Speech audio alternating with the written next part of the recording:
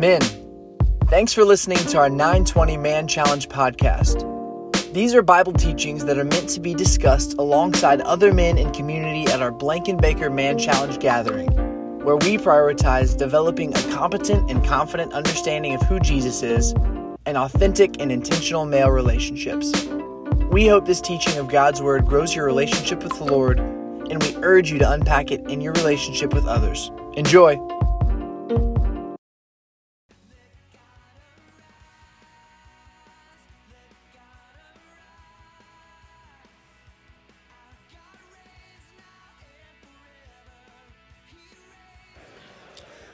All right, guys, we're going to get started, man. If you make your way in here, I know it's raining. I'm going to give a little bend room as guys are walking in right now. Welcome to Man Challenge. All right. Hey, how many of y'all were really, really excited about the Super Bowl? How many were happy with the outcome of the Super Bowl? How many? Boo. Yeah, okay. All right. Well, now that football's over, I guess we can move on to March Madness. I know that'd be exciting for some people. Maybe. And baseball. Yeah, hey, ready for baseball, right? It's the start of baseball season, so excited about that. Hey, real quick before we get going, I want to celebrate something that's happening. We got two guys that got engaged. Where's Austin Clements? Bussy. We're there at Bussy. Yeah, hey, let me just tell you something. That's not a ball and chain that you guys are setting up for, man. That is an exciting thing, and marriage should be celebrated. So, man, I'm looking forward to watching that. As you guys know, we want to create a discipleship-making culture.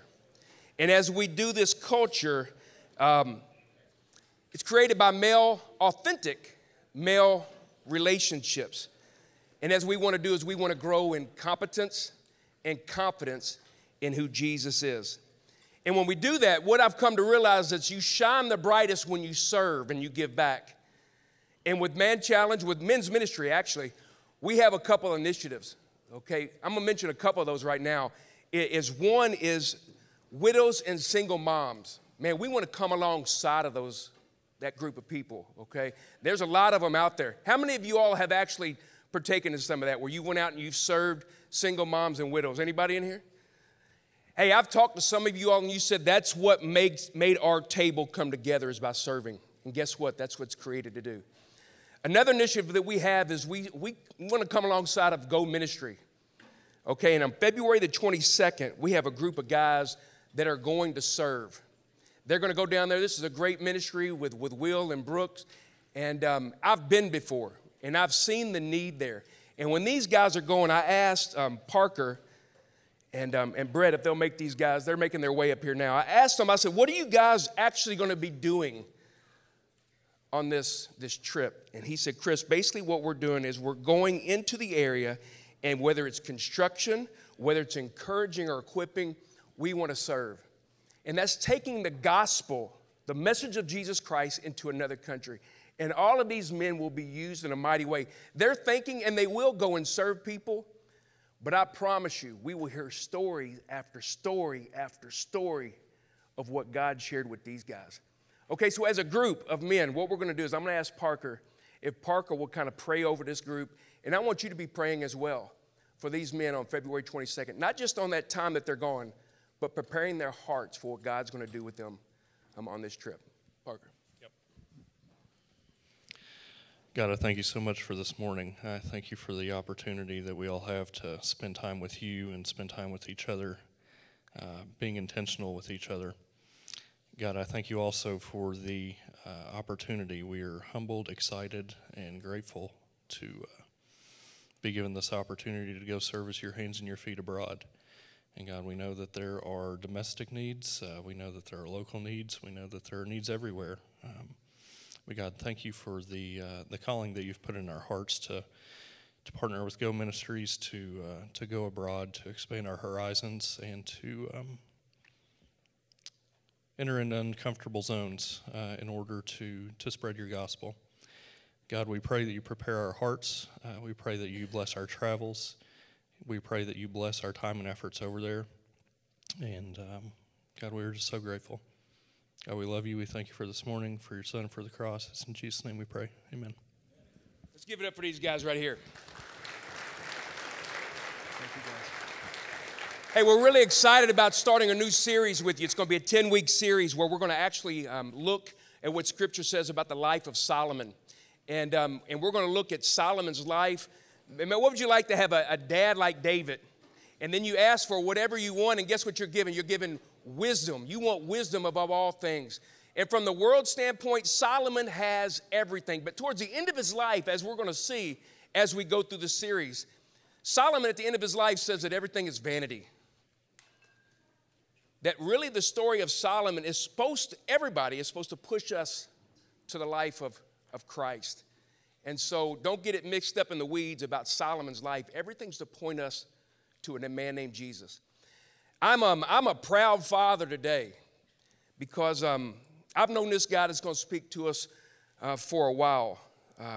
I have 3 daughters. God's blessed me with 3 daughters. But over my life and ministry, God has blessed me with having men in my life that I have had a chance to pour into and to disciple. This guy's a former wide receiver for a football team. He played on the Orange Bowl team. He was captain his senior year. He was involved in an incident early on in his career at college. And I remember this incident happened. I remember he came in and he was just down. And as he walked in, I just remember looking at him and say, hey, when you quit running from what God has for you and you surrender your life to him, he is going to blow you away with the plan that he has for you. Shortly after that, he gave his life to Christ, had a joy of walking with him and discipling him. And like I said, this is a son to me. And now he's married, former cheerleader, Caroline Lopez, now Caroline Long. They have 2 children, Eden and Eliana. Scott Long, why don't you come out first? Give it up for Scott.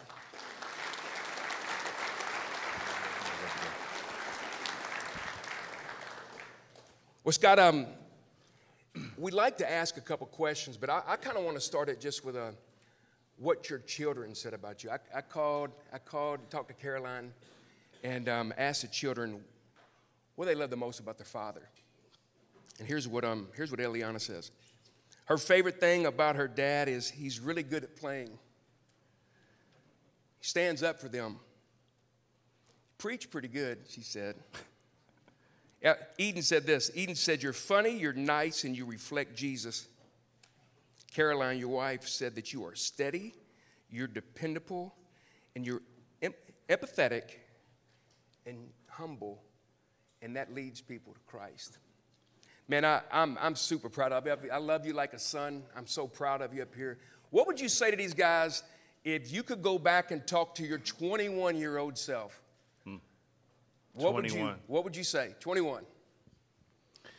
I'd say, 21. I'd say take these 5 a.m. mat drills seriously because one day you'll have to get up and speak at 5:30 in the morning to a bunch of guys. That's good. No, I'd say be humble and take responsibility. Be humble and take responsibility. I'm not going to jump all into my testimony, but a lot of what God had to do in order to grab my attention and to call me to himself was he had to humble me, he had to break me. And I believe it was you who told me that before God can really use a man, he has to usually break him first. And so God had to do that to me. And I wish if I could speak into my own life, I would just say, man, you could just go ahead and humble yourself now before God has to. But I'm thankful for the experiences that I had. So yeah, I'm excited about hearing you, brother. Man. Let's pray for him. Father, I thank you for Scott. Lord, it's a joy to watch someone grow in the faith. God, I pray that you be with him today. God, I pray that his words will take root in our hearts and may it bear much fruit. Yes. I'm looking forward to learning from him today. It's in Jesus' name we pray. Amen. Amen. Amen. Well, how are we doing this morning, guys? Good, good. Hey, if you got a copy of God's Word, I want to ask you to turn to 1 Kings chapter 2. 1 Kings chapter 2. And I'm going to go ahead and jump into it. I appreciate Chris kind of sharing those things. And man, he has been such an instrumental part of my life and my walk with God, and really just kind of shaping me and investing in me and inviting me in to kind of see what a life with God looks like. And so, man, you got a great guy as a part of leading this ministry here, and many of you, I'm sure, know Chris, but I'm so thankful for him. But 1 Kings chapter 2, I'm going to read the text beginning in verse 1. We're going to look at just 4 verses this morning as it relates to manhood. But this is the word of God. It says, when David's time to die drew near, he commanded Solomon, his son, saying, I'm about to go the way of all the earth. Be strong and show yourself a man, and keep the charge of the Lord your God, walking in his ways and keeping his statutes and commandments, his rules and his testimonies, as it is written in the law of Moses, that you may prosper in all that you do and wherever you turn, that the Lord may establish his word that he spoke concerning me, saying, if your sons pay close attention to their way, to walk before me in faithfulness with all their heart and with all their soul, you shall not lack a man on the throne of Israel. Growing up as a kid in the 90s and early 2000s, there were a number of men who were celebrities that really kind of shaped the culture. Man, you had like guys like I'm thinking about, Michael Jordan, who was his airness, who just was brooding with confidence and with swag and was winning championships and proving that he is the GOAT. Nobody, after the 90s is arguing that, or before the 90s is arguing that. Like you got LeBron James and Michael Jordan. Anybody who grew up in my era is like Jordan. No question, right? And then you've got guys like Jay-Z, who was a hip-hop mogul, who really kind of helped young people, in my culture at least, kind of think about, manhood from this idea of power and respect and money and things like that. And then you had The Rock in wrestling entertainment, who was laying the smackdown on all the jabronis, okay? And then you had the first person that I ever associated with the term billionaire, who was Bill Gates. And you had all of these different people, and this is just a short list of men who kind of shaped culture, and men who I really kind of grew up kind of looking to and thinking about manhood from their examples and the things that they did and said from their platforms. And I actually grew up in a home without a father, so I didn't have a man, much less a man of God, who took the Bible and who said this is what manhood actually is. So I grew up kind of learning manhood from these examples, and I kind of grew up learning that manhood was about money, and it was about power, and it was about sex, and it was about violence, and it was about you being strong and taking what you want and having a swag as you do it.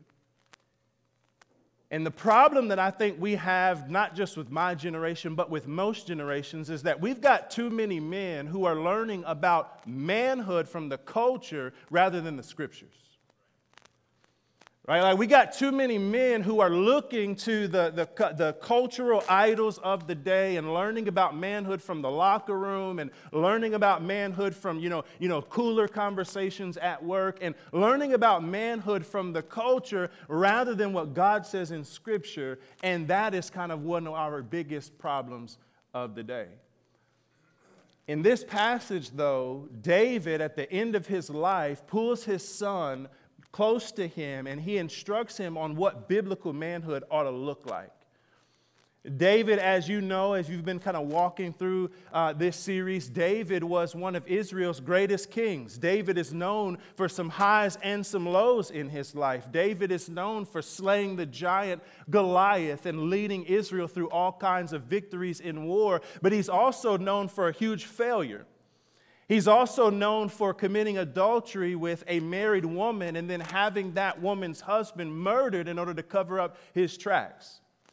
So I'm sure in a room this big, we got a lot of guys who have made a lot of mistakes and done a lot of things and got a lot of issues. I doubt we got guys who are kind of rivaling David and how David kind of failed and had some failures in his life. But David finished his life strong, and David finished his reign and his rule as king very faithful. And the Bible actually says that David was a man after God's own heart. Guys, how do you go from a man of adultery to a man after God's own heart? Well, it's by the grace of God in your life, changing you and transforming you. David was transformed by the grace of God, and here he is at the end of his life. He pulls his son Solomon close, and he says, Solomon, this is what it means to be a man. I want you to understand what manhood is all about, what a God-centric, Bible-centric man looks like who walks with God. And he gives him three things I just want to lift for you this morning out of the text. Number one, he shows him that a man invests in the next generation. A man invests in the next generation. Notice what he says again in verse 1. When David's time to die drew near. By the way, that's going to happen for all of us. Doesn't matter how much money you make. Doesn't matter what title you have at your job. You're not going to Peloton your way out of this or exercise your way out of it. Like all of us are going to die and go the way of all the earth. So he says this, you better invest in something that matters. He commanded Solomon, his son, saying, I'm about to go the way of all the earth, so be strong and show yourself a man. The first thing that David teaches about manhood is not what he says, it's what he demonstrates. By pulling his son aside, a younger man, and giving him direction in life. He demonstrates that manhood is about taking what you have experienced and taking what you have learned by walking with God and pouring it into younger men, pouring it into the next generation, giving them a vision for how to walk in truth and how to walk in a direction that honors God with your life. It's about investing in the guys behind you. Now, obviously, David here is pouring into his son. It says he called his son Solomon. What I think that means for us practically is that the first place that mentorship and investing in the next generation ought to take place, guys, is in our homes. It's in our homes. It's by being fathers to our children and raising our children, particularly our male children, in what it looks like to be men of God. For those of us who are fathers, for those of us who are dads, your children don't need a ball coach, they need a father. For those of us who are fathers, for those of us who are dads, your kids don't need you to go and to make a whole lot of money so they can live in a big old house. They need you in the house more often than not. We need to love our kids, and we need to discipline our kids, and we need to teach our kids what it looks like to be raised up in the things of the Lord and disciple them the way that David is his son here. But there's also a call on our lives and a responsibility on our lives to pull in young men who maybe don't have that direction from a father. Chris Morgan talked about his relationship with me and kind of how he invested in my life. And there's somebody, I'm sure, that God has placed in your life that kind of walked in the same roads that I did. Maybe they didn't have that direction, and maybe God has placed you there that you might do a Matthew 28 and invest in their life, that God has called us to make disciples and to teach people how to walk with God. As we have kind of prioritized our own home and got that in order first, we go and then we do that with guys around us that God has placed. So a man, number one, is a pastor and minister of their home. You're a shepherd of your home. That David doesn't kind of wait here for his Sunday school teacher to teach his son about the things of God. He teaches his son about the things of God. And one of the challenges that we have to do as men, especially as those who are fathers, is to say, I'm going to invest in the next generation and I'm going to show them what it looks like to be a man of God. Here's one of my biggest pet peeves about our generation, my generation and above. One of my biggest pet peeves is that we have all of these people, and I hear it, I get in conversations who talk things about the younger generation. They say things like this, man, these kids today just don't get it. They don't get it. This generation today is this, and this generation today is that, and they're lazy, and they don't work hard, and they're entitled, and they do all of this. How many of you ever kind of heard some stuff like that, right? Talking and bashing on the younger generation. Well, here's the question I always have when I hear that. What are you doing about it? Like God, one of the biggest problems that kind of lead to the violence and the poverty and all of the guidance that we have today is not a lack of education and resources. It's a lack of men standing in the gap and teaching younger men what it looks like to be men of God. So we've got the solution, like we've got the pattern, we've got the mode that we need to be calling them to. And so who is going to step up and invest in them and say, hey, come follow me as I follow Jesus? That's what we need more of. Number one, a man invests in the next generation. But number two, a man walks with God.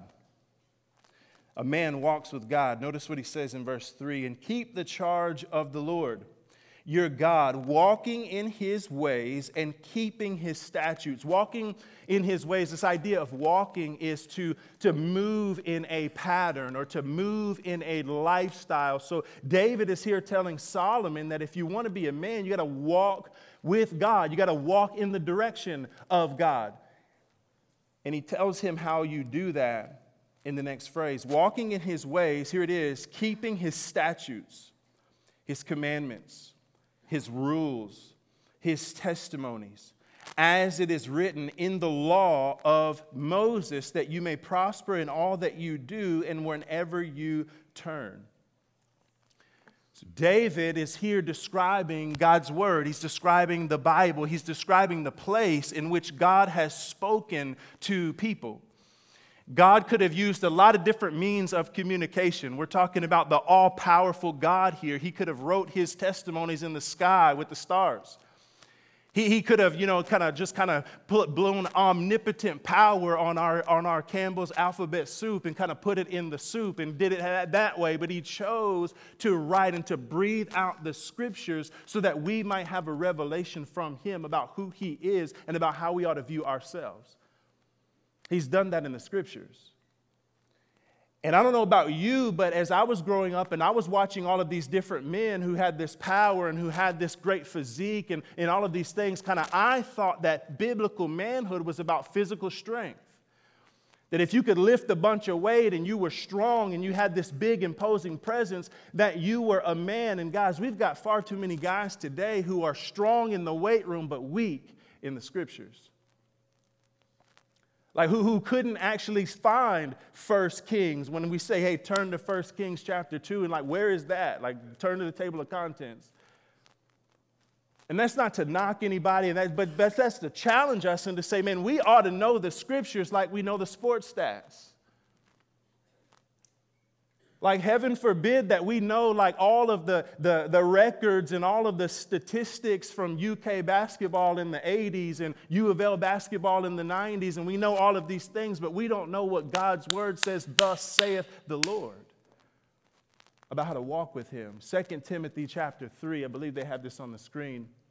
It says this, all scripture is breathed out by God. That means inspired by God. What was on the inside of God, he breathed it out.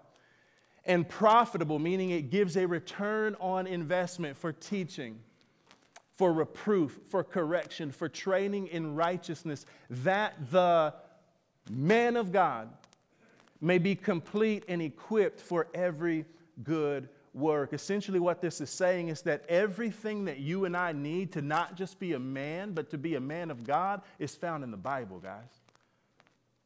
The Bible is going to teach us what it looks like to respect a woman and to honor a woman. The Bible is going to challenge us and teach us what it looks like to view our sin the way that we ought to and to try to crucify it and to turn away from those things and honor the Lord. The Bible is going to teach us how to handle money. The Bible is going to teach us how to invest our time and our talent and our resources. The Bible is going to teach us how to overcome lust and how to overcome pornography and put those things away. The Bible is going to teach us about how to walk with God. We got to know the scriptures. And especially if we're going to do that first thing, as in what it looks like to invest in the next generation, we ought to invest in something that lasts forever. The Bible literally tells us that the flower falls off, the grass fades, but the word of the Lord, man, it lasts forever. Man of God, or a man walks with God, number one, a man invests in the next generation. Number two, a man walks with God by knowing his word and walking his word and oozing his word and breathing his word. And here's the third and final one. A man understands his need for Jesus. A man understands his need for Jesus. Notice what it says in the next phrase, verse 4. That the Lord may establish his word that he spoke concerning me, saying, if your sons pay close attention to their way, to walk before me in faithfulness with all their heart and with all their soul, you shall not lack a man on the throne of Israel. As David is speaking here, he's actually quoting 2 Samuel chapter 7. In 2 Samuel chapter 7, God gave David what's called the Davidic covenant. In the Davidic covenant, God promised to David that he was always going to have a son from his family tree. Somebody from his Ancestry.com was always going to be on the throne of Israel, reigning as king. That's what he told him. One of your sons is always going to be the king. But the caveat that God gave David in the Davidic covenant was this. He said that you're always going to have a son who's reigning and ruling on the throne so far as that son is living faithfully to my commandments. You'll always have a man from your family who's sitting on the throne so long as that man is walking in my ways and living up to this biblical vision of manhood that I've given for him as the king. And if you know your Bible, you know that Solomon didn't live this. Solomon, through his lifetime, man, he was unfaithful. He failed. He led Israel into gross sin and wickedness and idolatry. And every king after him failed over and over. They got a new king that rose up, he failed. A new king rises up, fails. A new king rises up, fails. Over and over, none of these men had the power nor the ability in themselves to live out the commands of God that he's calling them to. And so what God did in his great mercy and in his love is God stepped into the world and said, I will meet the standard for you guys. The way he did that was through Jesus Christ, who lived perfectly according to the law of God. He was righteous according to the law of God. He never sinned. He was tempted. Think about this. Jesus was tempted in every single way that you and I are tempted, yet without sin. Like, can we think about that for 5 seconds?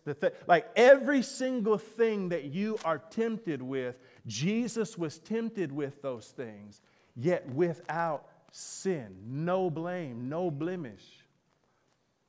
And then Jesus went in love to the cross and he said, because these men couldn't live the way that God is calling them to live, I'm going to die on the cross in their place, shed my blood, atone for their sins, and then rise again from the grave and invite them to find life, not in manhood itself, but in me. And guys, Jesus is showing us from the testimony of the Bible, and I believe David is even here speaking to his son Solomon to understand that, listen, yes, God is calling us to this great vision of manhood, but you can't do it by yourself. We are not men by picking ourselves up by our own bootstraps and saying, I'm just going to will my way to this thing. Our mentality as men sometimes is, hey man, throw 5 more pounds on the east side of that thing. I'm going to bench press this deal. Right? Our mentality as men sometimes is like, you show me the standard, man. You put the standard up there and I'm going to go get it. I'm going to go dunk that thing. But it doesn't work that way with Christianity.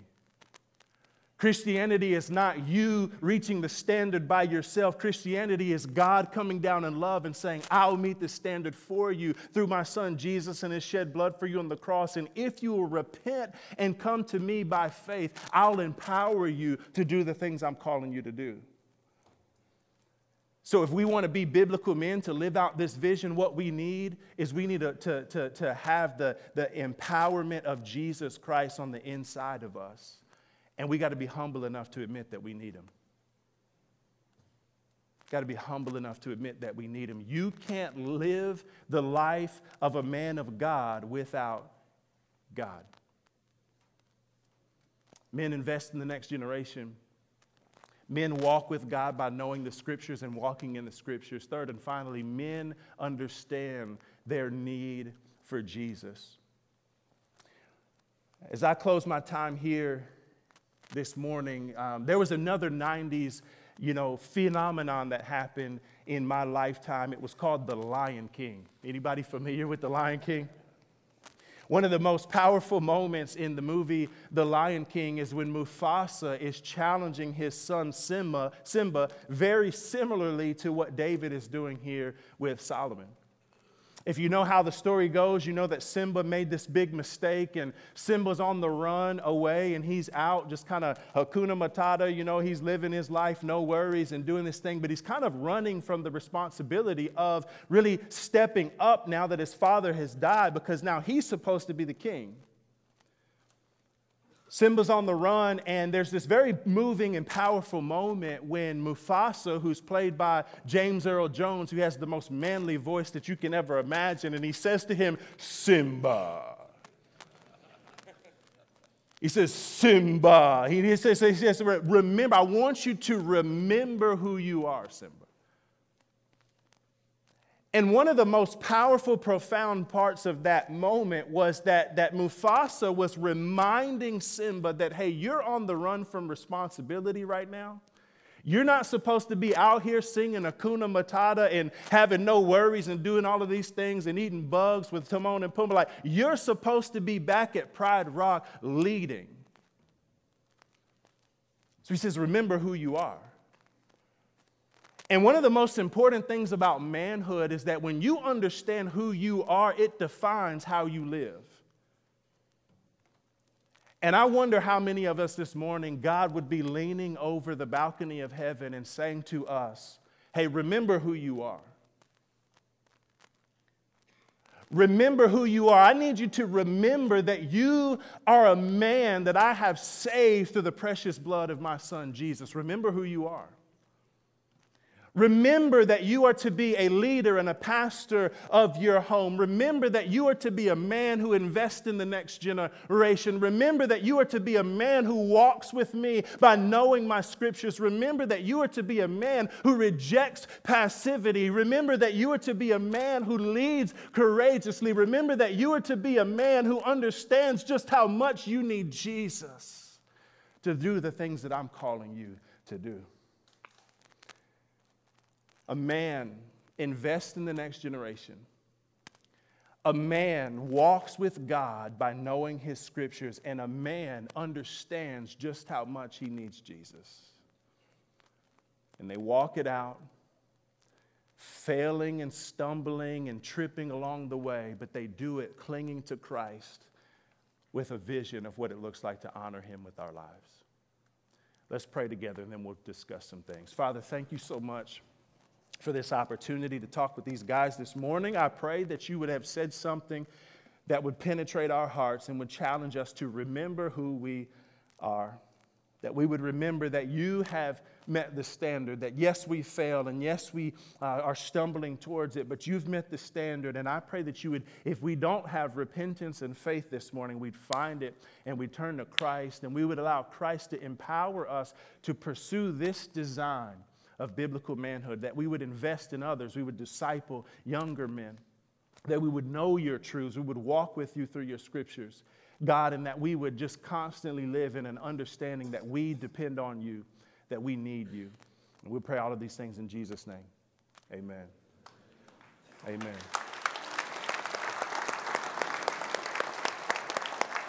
So just a couple of discussion questions that I wanted you guys to kind of tee up around your tables is, number one, who taught you how to be a man of God? Let's talk about that. Who taught you how to be a man of God? Who taught you? How did they do that? What did that look like? Number two, who are you teaching, or who will you teach to be a man of God? So who is it? Maybe let's name them. Let's talk about who is it that God has put in your life that you could walk with and you could invest in and you could shape. Number three, how will you use the Bible to teach them? So not culture, not the things that we learned from culture, but how will you use the Bible this year to teach younger guys how to be a man of God? Appreciate your time, fellas. Thank you so much.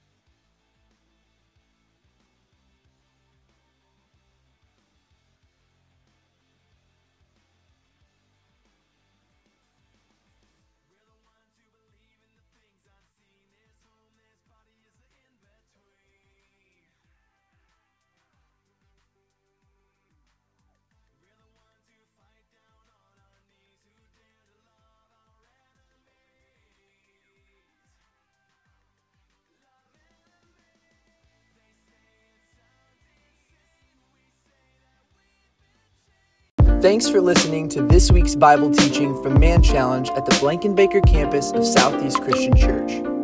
For more information on how to get involved, reach out to us via the email address in our podcast description or find us on social media.